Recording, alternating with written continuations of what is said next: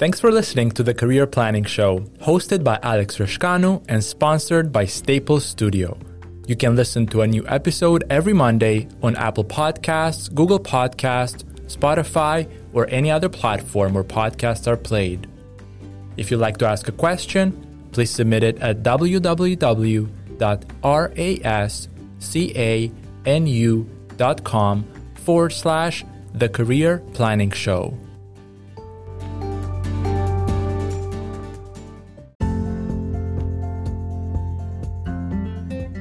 We record the Career Planning Show in the podcast booth inside the Staples Studio co-working space located in Midtown Toronto, Canada.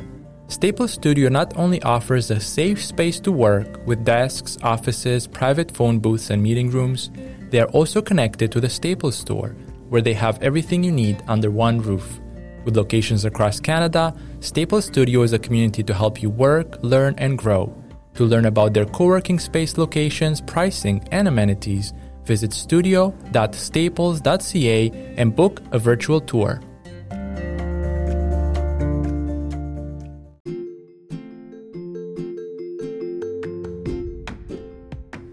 Gail Kastning is a certified career strategist and the owner of Purposeful Careers and DYI Career School.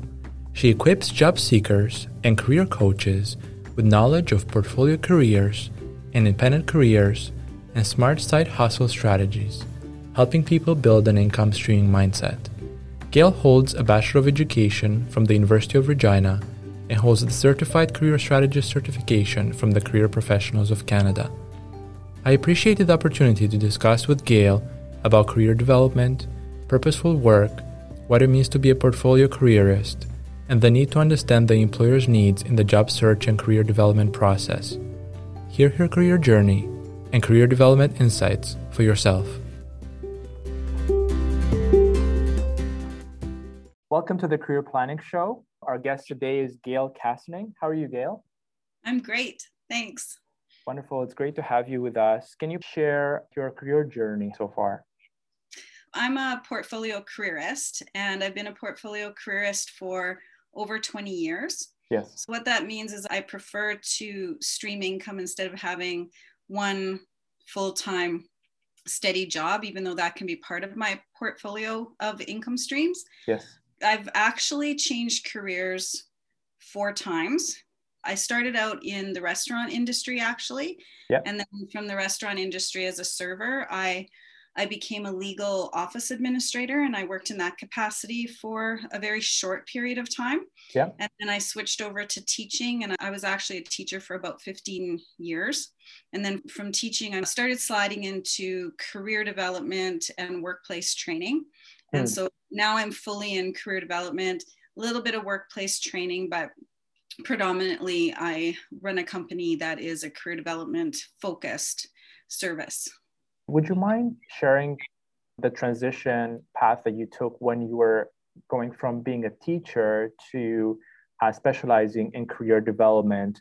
Did you happen to have opportunities within the school environment to explore that and use those learning opportunities as a way to transition into a more full-time role in career development? Or how did that process go for you?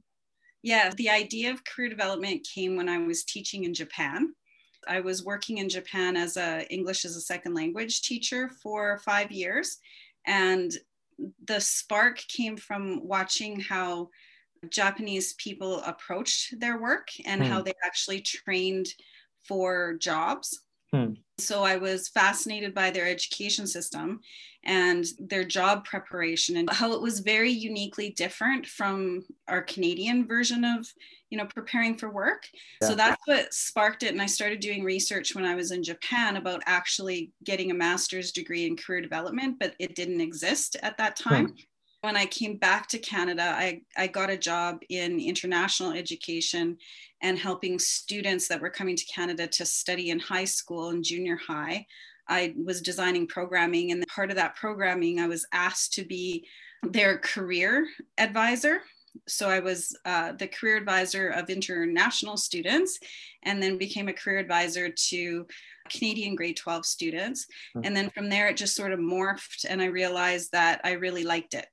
That's wonderful. I had a co-op placement in Nagoya, Japan, I found that experience fascinating, and I carry it with me wherever I go. Whenever you go into a new environment, you observe and learn and realize that the way they're doing things is different, but it works. So you just sit down and watch and listen and not have a strong opinion just because it's different from how you think it should be done. And you realize, wow, it works so well within that environment, right? Exactly. And observe and listen and just learn from other people who come from different experiences. Exactly. Would you mind speaking about what it means to have a purposeful career? Right. If purposeful work sounded better than purposeful careers, I would probably have gone with purposeful work. Because I want to get up every morning and I want to have a sense of purpose in whatever work I'm doing, whether that's an unpaid job or it's a paid job. Yeah. Whether it's multiple different income streams that kind of pull that sense of purpose together. Yeah. So a purposeful career for me does mean that I have to bring a sense of purpose to the work that I'm doing. So I look at it as me bringing that sense of purpose into whatever work I'm choosing to do. Yeah, and adding as much value as possible and take responsibility for the work that I have before me, right? Exactly. Yes. That's great. Let's say Mary is in her 40s or 50s. She's working in the oil industry in Alberta, and due to the downturn, layoffs occur, and she decides to come back to her family who's based in Calgary. Now she's trying to figure out her next step. Yeah. So that's actually an interesting case study because I do have some examples that are kind of similar to that. So if it's a new location, I think that that's something that you have to definitely consider because you might not have the network, right? So then the focus might be to try to build a network. So if your idea is, well, I just need to pay the bills right now, and I've got a certain kind of skill set that I could utilize to, get a survival income stream going, then you would go that direction while simultaneously looking for opportunities, in her field of maybe, taking on a temporary part-time contract or a temporary full-time contract in your field so that you can start to build that network. And I've had clients that have created that in the meantime strategy, because it sounds like that's what you're talking about, because there's two strategies that I typically use, and that's an in the meantime strategy for a portfolio career. So it's a short-term strategy, and we try to optimize the income streams for different purposes. Yes. Right. And then there's long-term income streaming strategy, and you have to be a more seasoned income streamer to be able to take on that type of an income streaming concept, because there's mistakes that you can make with income streaming that can have long-term impact on your overall income in a year or throughout your lifetime. So you have to start to know what you're doing and getting mentored at some point. But in a short-term fashion, you could be looking at having your foot in the door of your industry and just getting your foot in the door somehow with contract work or a part-time job, and then have your foot in another job where you can potentially stream some income to pay your bills. So there could be multiple strategy possibilities. That's great. If we take a look at the career coaching resources that you provide, there's resources that you have developed and are showcasing that relate to individuals who are trying to progress in their careers. But if we're thinking about career coaches themselves, someone who maybe is working as a job developer with an employment service provider, or somebody who's working as the manager of the career services program at university, how can such individuals add additional revenue outside regular business hours? Right. So what I notice interviewing portfolio careerists is how they've typically started is with a side hustle. So that's usually the first income stream that people kind of, branch off with. Yes. And they start to monetize it somehow. So an example would be, I had an engineer not that long ago, actually, who had lost his job. in the recession in Alberta, the world of work is changing, right? We all know that. And so a lot of the jobs that he was seeing were contract jobs rather than full-time permanent positions. Yes. He had seen me do a talking engagement on portfolio careers. And he reached out to me, came to me for coaching and said, you know, my industry is changing and I think I need to prepare for this. And in the middle of job search, his former boss called him back and said, would you come back as an independent worker? Would you work for us on contract? So that's one income stream, right? And so we prepped for him becoming a contractor. And then I said to him, you know, being a contractor, you're going to have these lulls in between potentially where you might want to come up with some filler ideas in terms of income streams. So the one thing that we really looked at was renting, providing different opportunities for rent. And his idea was to be able to rent space for people in the recession who wanted to create an independent contracting life, but didn't want to work from home. Yes. And didn't want to go to a co-working space. So he was looking at creating rental income in his home for his kind of like his colleagues to be able to come to his house and rent out his basement because he had some unused space. And so it's always fascinating to me what people are thinking in the back of their heads in terms of what they could monetize. I can't come up with ideas for people necessarily, although we do brainstorming sessions around some potential ideas. But the reality is that people are actually pretty good sometimes at coming up with their own ideas, but then it's that monetizing it. Another quick example would be when our family actually created a dog sitting business a little while ago. It was my daughter's idea. She wanted to babysit rabbits and get paid for rabbits and snakes. So we kind of thought, well, rabbits and snakes in the same vicinity of the house probably are not a good combination. But then I was out in the dog park one day and somebody said to me, well, why don't you guys babysit dogs? You're already going to the dog park. I thought, yeah, and I'm already vacuuming up dog hair in my house. So why don't we just monetize this and get paid for it? That's what we did. And so we just put a call out into the dog park and all of the dog walkers and the dog sitters then had overflow. We said, great, now we can refer people to you. And suddenly, boom, we had a dog sitting business. My daughter had a dog sitting business on her hands and it grew. And so I think that sometimes what you are naturally already doing is a good place to start and figure out, does the world need it? Because if the world needs it, sometimes you can monetize it. And in some cases, some of the ideas that we have might not be an idea that you want to monetize because then it might start feeling like work as well. And some people want to just work without getting paid and create something without getting paid, or it's not going to be scalable. So it depends on whether or not you want to scale an income stream down the road or whether you want to cap it at a certain energy level because you can't find more energy to be able to turn it into something else or to grow it. And so it really depends on people's reasons for why they want the income stream to start out. Do they have a short-term plan for it or a long-term plan? Is it a scalable idea? And can it be monetized? Those are typically the questions that we kind of run through. That's great. Why don't we shift gears and we look at another scenario? Let's imagine that someone comes to you and says, look, I've been working in the construction industry for the last 15 years. I was a part of a union and I got injured on the job recently. And the employer that I was working with is fighting the workplace insurance board with regards to any payments that they should be providing in order for me to be able to sustain myself and my family now that I'm not working. Is there a train of thought that you might want to share with regards to how somebody who's in such a difficult situation? Right. I have worked with clients in that situation. So the number one thing that we have to really think about as career practitioners is, where are the needs? Yes. Because the bottom line is that the world of work is shifting right now, and the needs of the world of work are shifting, and the needs of employers are shifting.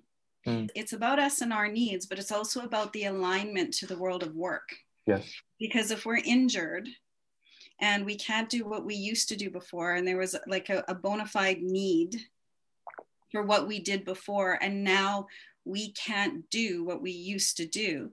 We have to figure out, where is that alignment? Because when the rubber meets the road, like, our job is to help job seekers align to the needs of the world of work. And that's where you get that connection. And if there is no connection, it means that there's disconnection. And then we have to diagnose where there's a disconnect.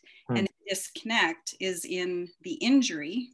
If there's still an existing need here, but this worker cannot meet that need now because of the injury, then are there other skills and are there other ways for that worker to be able to meet the needs of the organization in a different way? That would be my first starting point. And if the answer to that question is no, then we have to find another need and align that person to another need somewhere else. It sounds simplistic to look at it like that, but we're trying to create that connection between the needs of a business and what a worker can do. Sometimes the needs can be fulfilled in, again, multiple income streams. That was my next train of thought, in that the person may not be able to go back necessarily to that particular employer because probably their union is in court with the employer with regards to this particular file.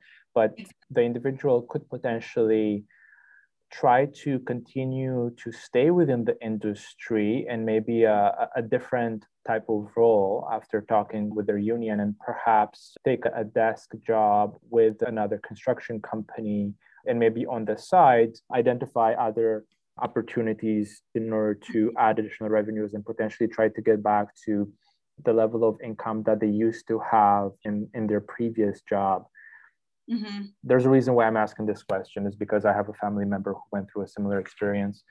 Another thought that we might explore is career planning related tools and resources that come to mind that you refer to time and again. I'm constantly referring people to economists. In this pandemic, we're seeing shifts. In order to create that alignment, our clients and us have to be very aware of the changes that are occurring in the world of work. Yes. And where opportunity potentially will be. Yes. And then we also have to understand who are the organizations who are trying to create that connection. Because if some clients need bridging programs, yes, then we're going to have to be very aware of the bridging programs that are going to be made available in the future, or existing bridging programs that are actually making those connections between the needs of employers and the folks who are struggling. It really depends on the client. But again, it comes down to that alignment between the needs of the client and what the client can do and what the client has to offer, and then the needs in the changing world of work and what businesses are experiencing. And if we don't understand businesses right now and what they're going through, it's going to be really hard to make that connection. The number one thing that I tell my clients is that I really want them to do not just labor market information, because that's going to be about 6 months old. Or even older than that. Some of the data that we're still using is from 5 to 10 years ago. I know.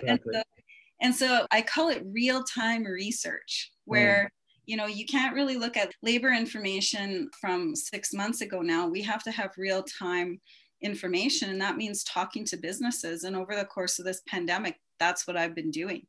I just reach out to businesses. I reach out to MLAs. I have conversations with the MLAs. Businesses will approach MLAs and talk to them and say, you know, this is what we're experiencing right now. And MLAs are members of provincial parliament. Yes, absolutely. And then we start to see the alignment between their pandemic thinking and their epidemiology and the business side of this too, because if we don't understand what the needs of businesses are, we cannot make a connection, because the businesses are the people who employ. And that disconnect is going to continue to exist because job seekers, their mindsets are not aligned to the needs. And that's what our job is, right? Our job is to facilitate that connection. At least that's how I see our job. So when we're facilitating that connection, we're helping job seekers do that hard work that they don't want to do. it's a scary thing to reach out to employers or to reach out to others and, say what's happening. How are you doing in the pandemic? But honest to God, all I do is say, how are you doing in the pandemic? I said that to my dentist and it was just like, whoa, I had so much information in like 10 minutes. And I mean, I'm not in the dental industry, but I can help other people who are by just having that conversation with my dentist. There are some people who would feel uncomfortable or would not know where to look for the labor market information. They would not be secure enough in themselves to raise questions to employers. The needs of employers right now are very much around survival, something that job seekers can take away. When they go in the work environment, they are reflecting upon not just how they're doing their job, but also how they can add value to the employer from a revenue perspective. When you have in your mind, how can I add revenues to my employer and more than pay the cost that they're incurring to employ me?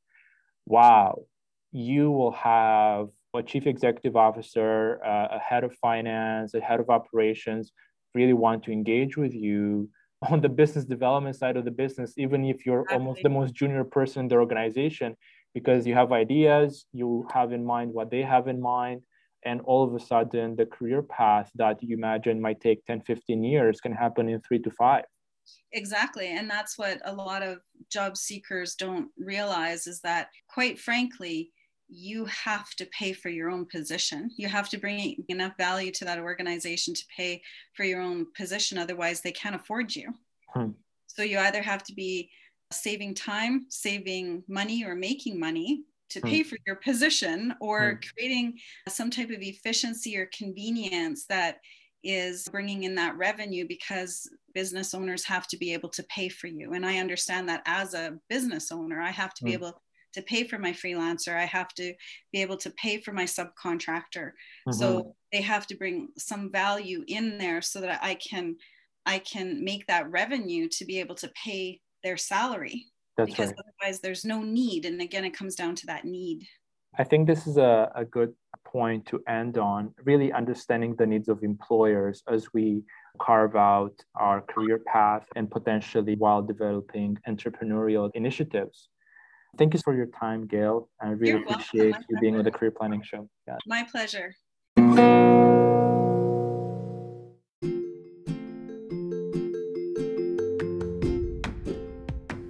Thank you for listening to the Career Planning Show, hosted by Alex Rashkanu and sponsored by Staple Studio. If you enjoyed this episode, please subscribe to the show, rate it, and share it with a friend.